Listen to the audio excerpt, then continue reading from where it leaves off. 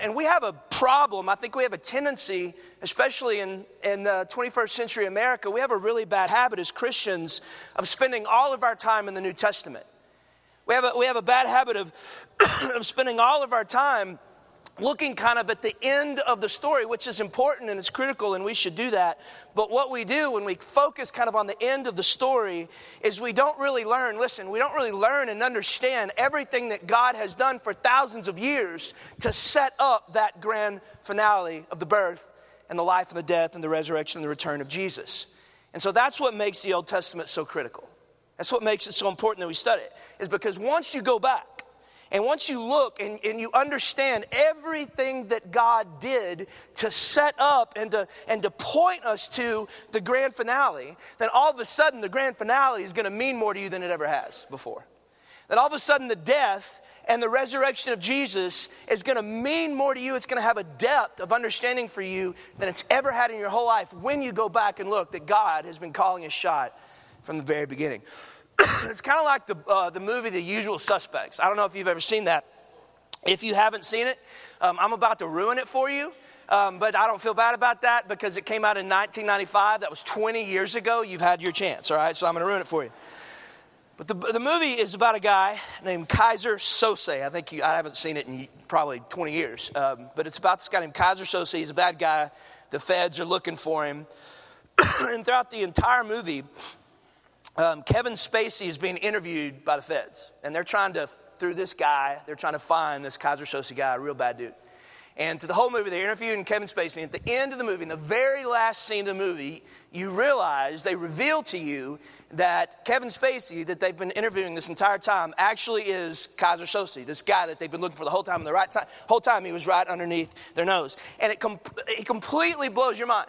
It completely takes you by surprise.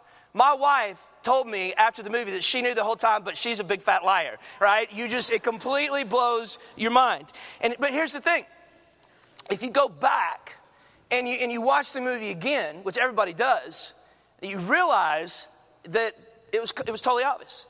The whole time they were dropping these massive, huge hints that Kevin Spacey was in fact Keyser Söze, but you don't really understand that until you see the end and then come back and look at the beginning. And then once you do that, you watch the second time, you realize how brilliant it is.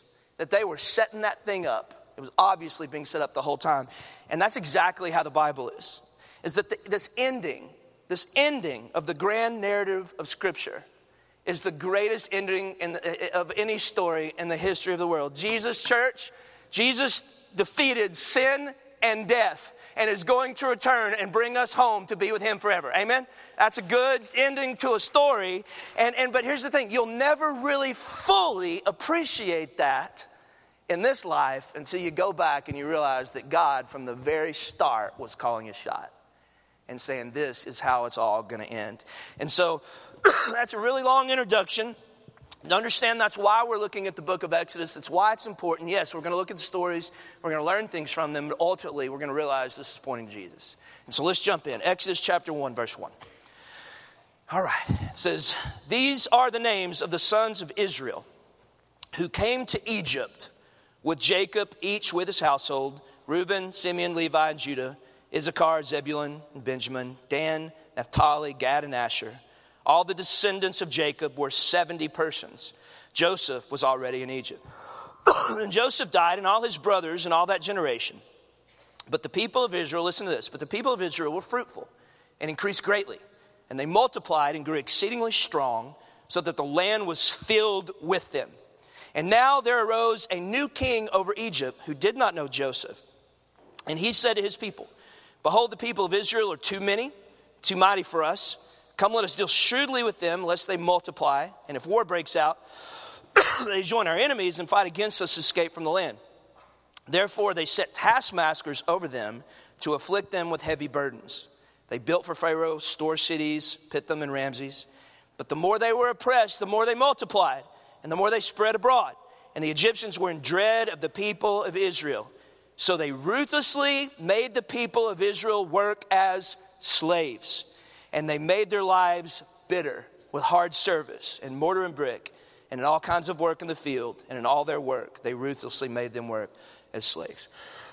Now here's what's going on. Here's the background. In verses 1 through 7, you realize that the family of Joseph and Jacob have come down from Israel because of a famine. That's where the book of Genesis ended. Okay, and the Israelites, they find themselves in Egypt, and the scripture says that while they were there, they multiplied greatly.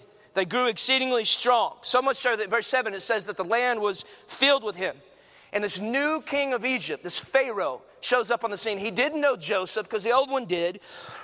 And he looks around and it hits him one day that there's this people group they're not Egyptians. They're large, they're growing, they're powerful. They have this completely different cultural and religious ethic than the Egyptians do, and it freaks him out. The Pharaoh kind of looks at the Israelites and it hits him. You know, there's so many of these people. They don't like us. We don't really like them. If they decide that they want to take over one day, they probably could do it. And so watch what the king of Egypt does. Look again at verse 13. It says, so they ruthlessly, that's the Egyptians, made the people of Israel work as slaves. And they made their lives bitter with hard service and mortar and brick and all kinds of work in the field. And in all their work, they ruthlessly made them work as slaves. Now, here's what's cool. In the 14th verse of the book of Exodus, right there at the very beginning, 14th verse of chapter 1, not only do we see the author of the book of Exodus begin to develop and to reveal what is going to be the main theme of the book of Exodus that you're going to see throughout the entire book. But you also begin to see the first echoes of how Exodus ultimately points to Jesus. Look at verse 13 again, show you what I'm talking about. So they ruthlessly made the people of Israel work as slaves. And they made their lives bitter with hard service and mortar and brick and all kinds of work in the field. And all their work, they ruthlessly made them work as slaves. Now I want you to look at the word hard service there. Hard service. That's the Hebrew word aboda. It means to serve. It means to serve or to work. And then 3 other times after they use the word hard service, they use the word work. 3 other times. It says that, and here's the thing that you got to understand, but even though they keep translating the word work 3 other times, it's the exact same Hebrew word. It's the Hebrew word aboda. It's identical. The English translators translate it different ways in the English, exact same Hebrew word. Now, so literally, this is what it reads. And let's look at it, another slide here, literally what it reads. It says, and they made their lives bitter with service in mortar and brick and in all kinds of service in the field. And in all their service, they ruthlessly made them serves as slaves. 4 times in the same exact scripture, the author uses the same exact word. And it sounds boringly repetitive to us. We would never talk like that, but here's the thing I want you to hear, is that the author of Exodus does this very intentionally because he's trying to make a point. And here's the point that he's trying to make right there in the beginning, is that the lives of the Israelites were consumed with service to Pharaoh. Their lives were utterly consumed with service to this foreign king. Okay, now, what does the text say that was produced? That was the result of the fact that these people's lives were consumed with service to this foreign king. The scripture says that the result of that was bitterness. It says, and it made their lives bitter in service in mortar and brick and all kinds of service in the field, and all their service they ruthlessly made them serve, and the result was their lives were bitter. Okay, now listen real carefully to me. Right there in verse 14, the author of Exodus is revealing the main theme of the entire book of Exodus, and here it is. And you're going to see this over and over again. Is that when you serve, or when you worship anything or anyone more than you serve or worship God, the result will always be bitterness and destruction. That's the theme of the book of Exodus. When you serve or when you worship anything or anyone more than you are able to serve or worship God, the result will always produce bitterness. And you're going to see this played out too. And only in serving and worshiping God can anyone experience true and real freedom. That's the story. That's the theme of the book of Exodus. It's not just the story of God. Listen, it's not just the story of God freeing his people from slavery to Pharaoh. The book of Exodus is a story of God freeing his people from slavery to Pharaoh so that they can worship him, and in doing so, find real freedom that their hearts are longing for. That's what it's about. Now, here's why I say that. Here's where I'm getting this. I want you to turn in Exodus. Go ahead and turn to Exodus chapter 8, verse 20. Because that's when the hints stop and God just lays it out. That's the theme of the book of Exodus. Exodus chapter 8, verse 20. All right, and before we look at that text, let me ask you a question. When you think about the movie, The Ten Commandments, now I know that in the morning services at the Austin Stone here in our downtown campus, the average age we found out is 27, so none of y'all have seen the movie. So let me just tell you, there was a movie called Ten Commandments. Everybody watched it that's over 40, and Charlton Heston was the main character. And there was this main kind of cool line, everybody in America knew it, and it was the famous line where Moses, Charlton Heston, stood before Pharaoh, and he said, "Pharaoh, let my people go." That was like the best line of the movie. It's kind of the climax. "Pharaoh, let my people go." Famous line. Famous songs have been written about that line. You know, "Pharaoh, Pharaoh, whoa, whoa, let my people go." No, bad joke. Anyway, y'all are too young for that one too. But I learned something this week. That I'd never seen before ever in Scripture. Did you know that that's not at all what Moses said to Pharaoh? Check this out. Exodus chapter 8, verse 20. And it's through this that we learn what God's doing through this whole book. In Exodus chapter 8, verse 20, it says, "Then the Lord said to Moses, 'Rise up early in the morning and present yourself to Pharaoh as he goes out to the water, and say to him,'" watch what God says from Moses to say to Pharaoh, "'Thus says the Lord, let my people go so that they may serve me.'" I didn't know that was in there. I just heard the "let my people go" thing. Charlton Heston got it completely wrong. Hollywood left out the most important part of the verse. Moses doesn't say, "Pharaoh, let my people go so that they can do whatever they want." He doesn't say, "Moses, let my people go, set them free from slavery so that they can live their lives in any way that they want to live them." He doesn't say, he doesn't say, "Pharaoh, let my people go so that they can be free from the bondage of slavery completely."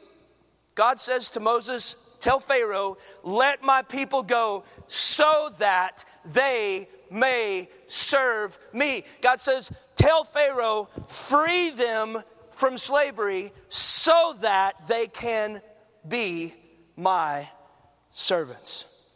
And that, again, is the story of the book of Exodus. It's not a story. It's not. It's not a story of God simply freeing his people from slavery in Egypt. The book of Exodus is a story of God freeing his people from slavery in the book of Exodus so that they would be free to worship the Lord. Okay? Now, I want to talk for a second, or they can find real freedom, rather, in serving the Lord. And I want to speak for a second to the people in the room today that may be either new to church or maybe non-believers that you're here. You find yourself in church this morning. I know that when you hear a statement like the meaning of the book of Exodus is that God freed his people from slavery to Pharaoh so that they could serve him, and in doing that find true and real freedom, I want you to know that I know that when you hear that, that sounds absurd to you. I want you to know that I understand when you hear that statement, God set his people free so that they could serve him, and in serving God, find real freedom. I know that when you hear that, that sounds ridiculous. And here's why I believe that sounds ridiculous to some folks here in the room. Because I think it's very difficult for us to understand the concept of freedom in any other way than the way that our 21st century American minds understand and define the concept of freedom. You know, how do we as Americans, sitting here in chairs today, how do we typically define and understand freedom? Well, we as Americans, the way we think and understand freedom is we define it as being in a position where nobody controls us. If nobody's controlling us, we think, well, we're free. if we're in a position where, where nobody's telling us what to do, then we would say that we're free.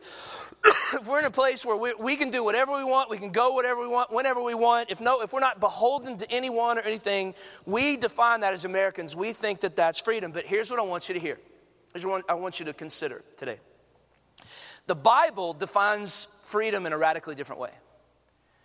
The Bible says that real, true freedom is radically different than you just being able to do whatever it is you want to do whenever you want to do it. Okay, and here's the biblical definition of freedom. The biblical definition of freedom is not that you serve no master at all. But the biblical definition of freedom is that you're serving the right master. Okay, world says freedom is you do whatever you want to do. The world says this is what freedom looks like. You have no master. But the Bible says that real, true freedom is found not when you have no master, but when you're actually serving the right master. You're serving the right master. And the reason God says that that is true freedom, the reason that God says that's where real freedom is found, in serving the right master, which is Him, is that God knows something about your heart.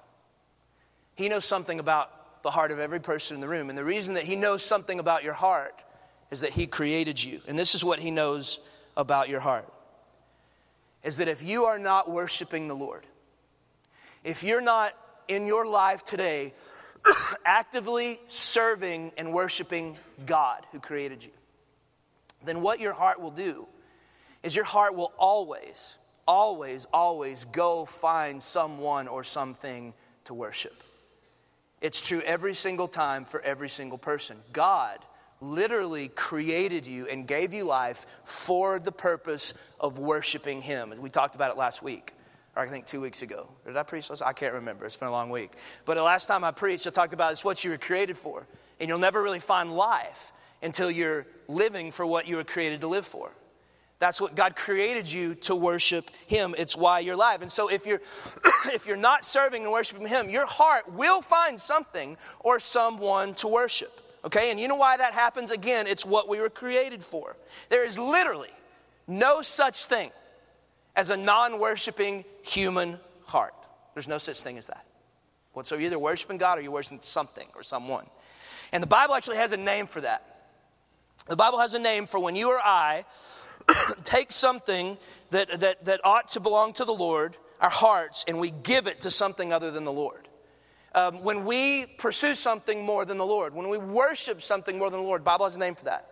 It's called idolatry. It's called idolatry. That's why the first commandment is, you shall have no other God before me. Tim Keller is a pastor in New York City. I love his quote as he defines idolatry. Watch this. He says, an idol is anything more important to you than God. Think about that. We probably all have idols here today. An idol is anything more important to you than God. And anything that absorbs your heart and imagination more than God.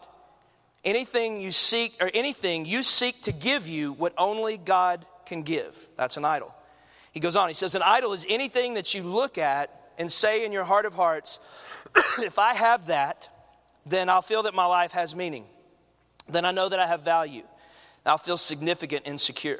And there are many ways to describe, there are many ways to describe that kind of relationship to something. But maybe the best one is worship. And so if there's anything, I love that. If there's anything in your life that you're looking at or you're thinking about and you're like, man, if I just had that, then that's going to give me meaning. And that's going to give me significance. And you're pursuing that more than you are the Lord. Keller says, I think probably the best definition of what that is worship. And there's no such thing as a non-worshiping human heart. There's no such thing.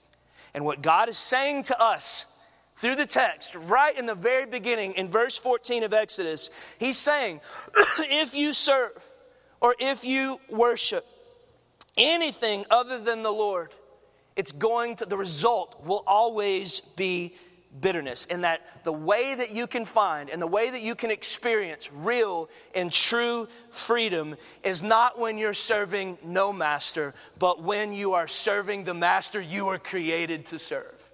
And that is the Lord. Now, I want to give you just an example of where God showed that this is true in my life. That this is not just some biblical theory, but this is actually true. I've experienced it in my life. And it was, believe it or not, when I was going through cancer. I was diagnosed with appendix cancer back in 2005, 10 years ago. And it was a random call I got one day, and I had an appendectomy. And they called me a couple days later, and they said, we found this 1.9 centimeter malignant tumor in your appendix. It's removed, and we were kind of in this place where we didn't know if it had spread or not. And it's kind of cancer, it's called a carcinoid tumor, that if it spreads in your lymph nodes, there's nothing they can do. Chemo doesn't work. Radiation doesn't work. You just kind of have to wait around till you die. But if it doesn't spread in the lymph nodes, you never see it again. And some of the initial tests initially looked like it had spread. One of my lymph nodes was swollen. The tumor marker, blood work was high. And the doctor called me and he said, either the lymph node swollen because of the original surgery and the tumor marker is high from the original tumor and they'll go down, or it spread and there's no way to know for about 3 months. And so I spent about 3 months of my life in this place where I didn't know whether I was going to live or I was going to die. And God did a pretty powerful thing in my life. But my first response to that phone call was really probably, I guess the best way to describe what I felt in those first moments and then in the days to come was just kind of an earth-shattering fear. I mean, I experienced fear like I had never experienced before. Fear, frustration, anger, bitterness, worry. I would read the Bible through those days, and over and over again, you see the Lord saying, do not be afraid. Do not fear. By the way, did you know that command is in the Bible more than any other command of Scripture? Do not be afraid, and it just wasn't working for me. I was scared to death. And what God revealed to me was the reason that I was experiencing so much fear and so much frustration and anger and worry and bitterness is because I had a ton of things in my life that I had made idols. There's a bunch of stuff in my life that I was serving, and I wasn't serving the Lord. For example, through the process, the Lord revealed to me I'm serving the wrong master. I was serving not the person of Jesus, but I was serving ministry success. I had made ministry success an idol. And so when this idea hit me that ministry success could be over, that I'm dying, when that idol was threatened, it produced in my heart a fear like I had never felt before. I realized that I was serving an idol of comfort. I had made comfort one of my idols, this thing that I wanted and was pursuing. I was striving and working and serving for kind of this comfortable, easy life. I thought, if I could get this, and this, and everything's going to be better. And when that was messed with, and then it just put me into this tailspin, I realized that I was serving an idol of this perfect picture of my family. I had this ideal picture of what my family was going to look like, and that I was going to be able to raise my kids, and they were all going to love the Lord and grow up and go to college and get good jobs, and I was going to get to hang out with my grandkids and live to 89 and die peacefully in my sleep. And then all of a sudden, this thing that I really wanted really bad was revealed to me. And when God messed with that and started messing with that, it produced all this fear and anger and frustration. And why was I experiencing all those things? And the answer is simple: because the end result of idolatry is always bitterness. You were created to worship the Lord. You were created to put Him first in your heart. You're created to love the Lord your God with all your heart. And when you love and pursue and seek all these other things, it eventually will always produce bitterness and destruction. And one of the things that God did mercifully to me through that cancer is through a process, and I won't tell you the whole story, but I've told it before from the stage, but He just really took my face and pointed it to Him. And I had a moment in my office where I was on my knees and I really just surrendered. I don't know if you've ever been there with the Lord. I just surrendered the whole thing to Him. I was tired of the burden. And I prayed this prayer. I said, Lord, if you want to take my life, if you don't want me to pastor this church, if you want my family to be raised either in a single parent home or with somebody else that my wife might marry. Lord, I just trust that to you. And in a very real sense, really, for the first time, I think, in my life since my salvation, I really and truly just kind of took the Lord and placed him on the throne of my heart. And I said, God, you're what I'm going to go after with the rest of my days. Whether that's just a few days or whether I live a long time, you're going to be first. You know, and something really interesting happened. Something powerful happened in my life is I stopped almost instantaneously. I stopped worrying about what would happen to the church. I just trusted that God would take care of it. And you know what happened? Worry just went away. Worry about the future of you guys, it just went away. I knew God would take care of you. I stopped serving the idol of comfort, and I just started serving the Lord. And I said, God, I prayed this. I said, Lord, if you want me to walk through the fire with the rest of my days, God, I'm willing to walk through the fire because I know you'll walk through it with me. And you know what happened? Fear went away. And I'm telling you, as God is my witness, almost instantaneously, fear that had crippled me for days and weeks was gone. I let go of the idol of having this perfect family. And I said, God, I want to trust you with my family. And I know if you take me home to be with you, I know you'll take care of my kids. I know you'll take care of my wife. And I stopped serving all these other things that I had made idols. And for that season of my life, I definitely have not been perfect since then, but I served the Lord. And I put him first in my heart. And when I did, I experienced, maybe really for the first time in my whole life, I experienced what I think the Bible is talking about, which is real freedom. True freedom. No bitterness, no fear, no worry. There was lots of peace, a lot of contentment, and a lot of joy. Even though I was walking through cancer and I didn't have the answer yet of whether I was going to live or I was going to die, I was truly free. You know, and I think that's probably what Jesus was talking about when he said in John chapter 8, verse 36, don't turn there. Watch what Jesus says. Jesus said in 8:36 of John, so if the Son sets you free, you are free indeed. That there is a real freedom that can be found. There's a true freedom that can be experienced in your heart. And the only way you ever get there is when Jesus is the one that gives you that freedom. Church, real freedom is not found in you having no master.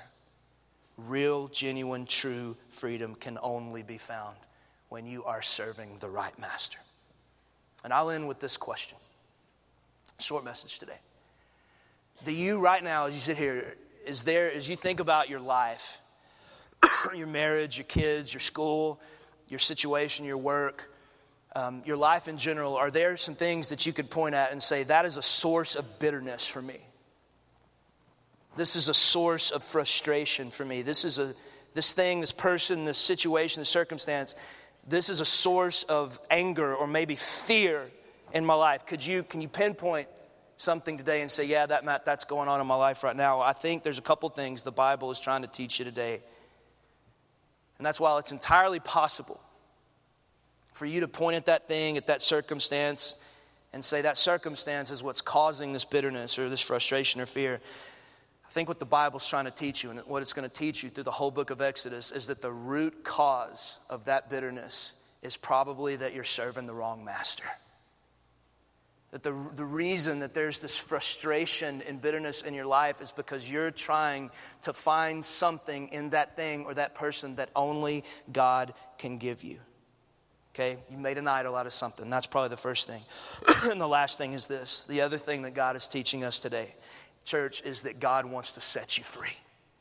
He wants to set you free. He wants you to know today that it is entirely possible for you to be free from that bitterness, from that anger, from that fear. and from that frustration. And the answer, this is all I'm going to say, the answer is not found in a change of your circumstance or in better circumstance. The change is found and the answer is found in worshiping a better God. And the better God is Jesus. When the Son sets you free, you will be free indeed. All right? Let's pray together. And as I bow our heads today,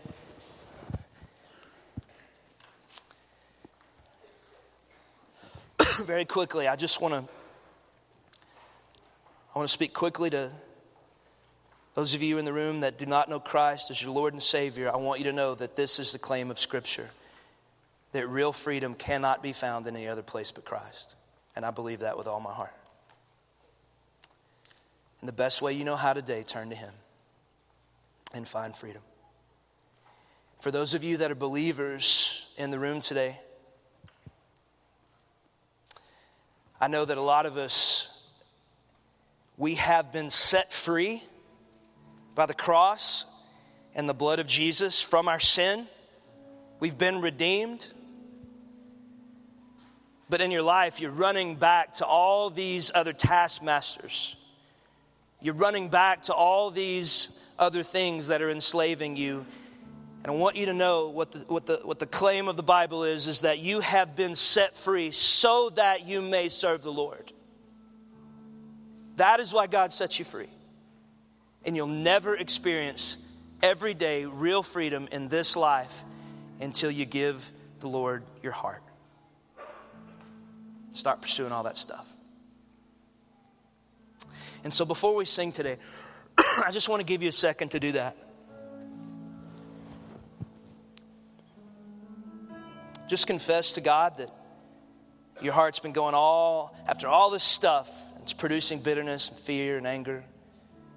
And just surrender to Him. Say, God, I want to give you my heart.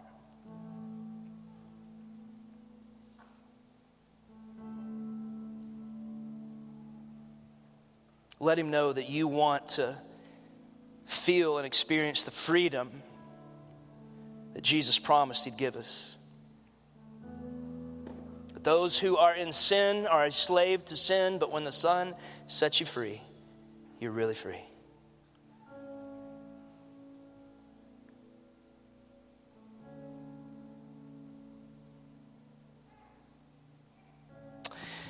Jesus, I cannot get into these people's heads and hearts and prove to them that the words of the Scripture are true. But I know in my heart that they are. And so, Holy Spirit, I pray right now you would reveal that to them. I pray that there would be people in this room that would surrender to you and find in you the freedom they've wanted and been looking for their whole lives. Jesus, we love you. As we stand today and we sing, I pray that we would sing as a people that remember that we were created for this. That we were created by you and set free from our sins so that we would worship the Lord. And I pray that it would be a sweet sound in your ears. And I ask that today in Jesus' name. Amen. Amen. Church, let's stand together.